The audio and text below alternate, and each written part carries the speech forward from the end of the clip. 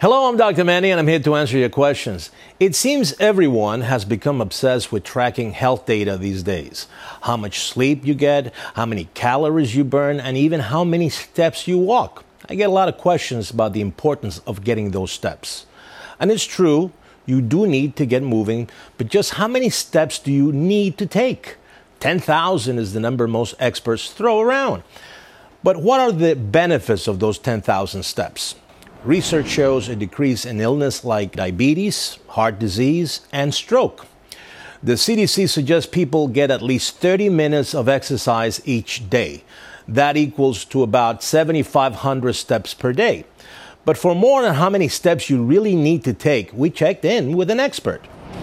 We don't all require 10,000 steps.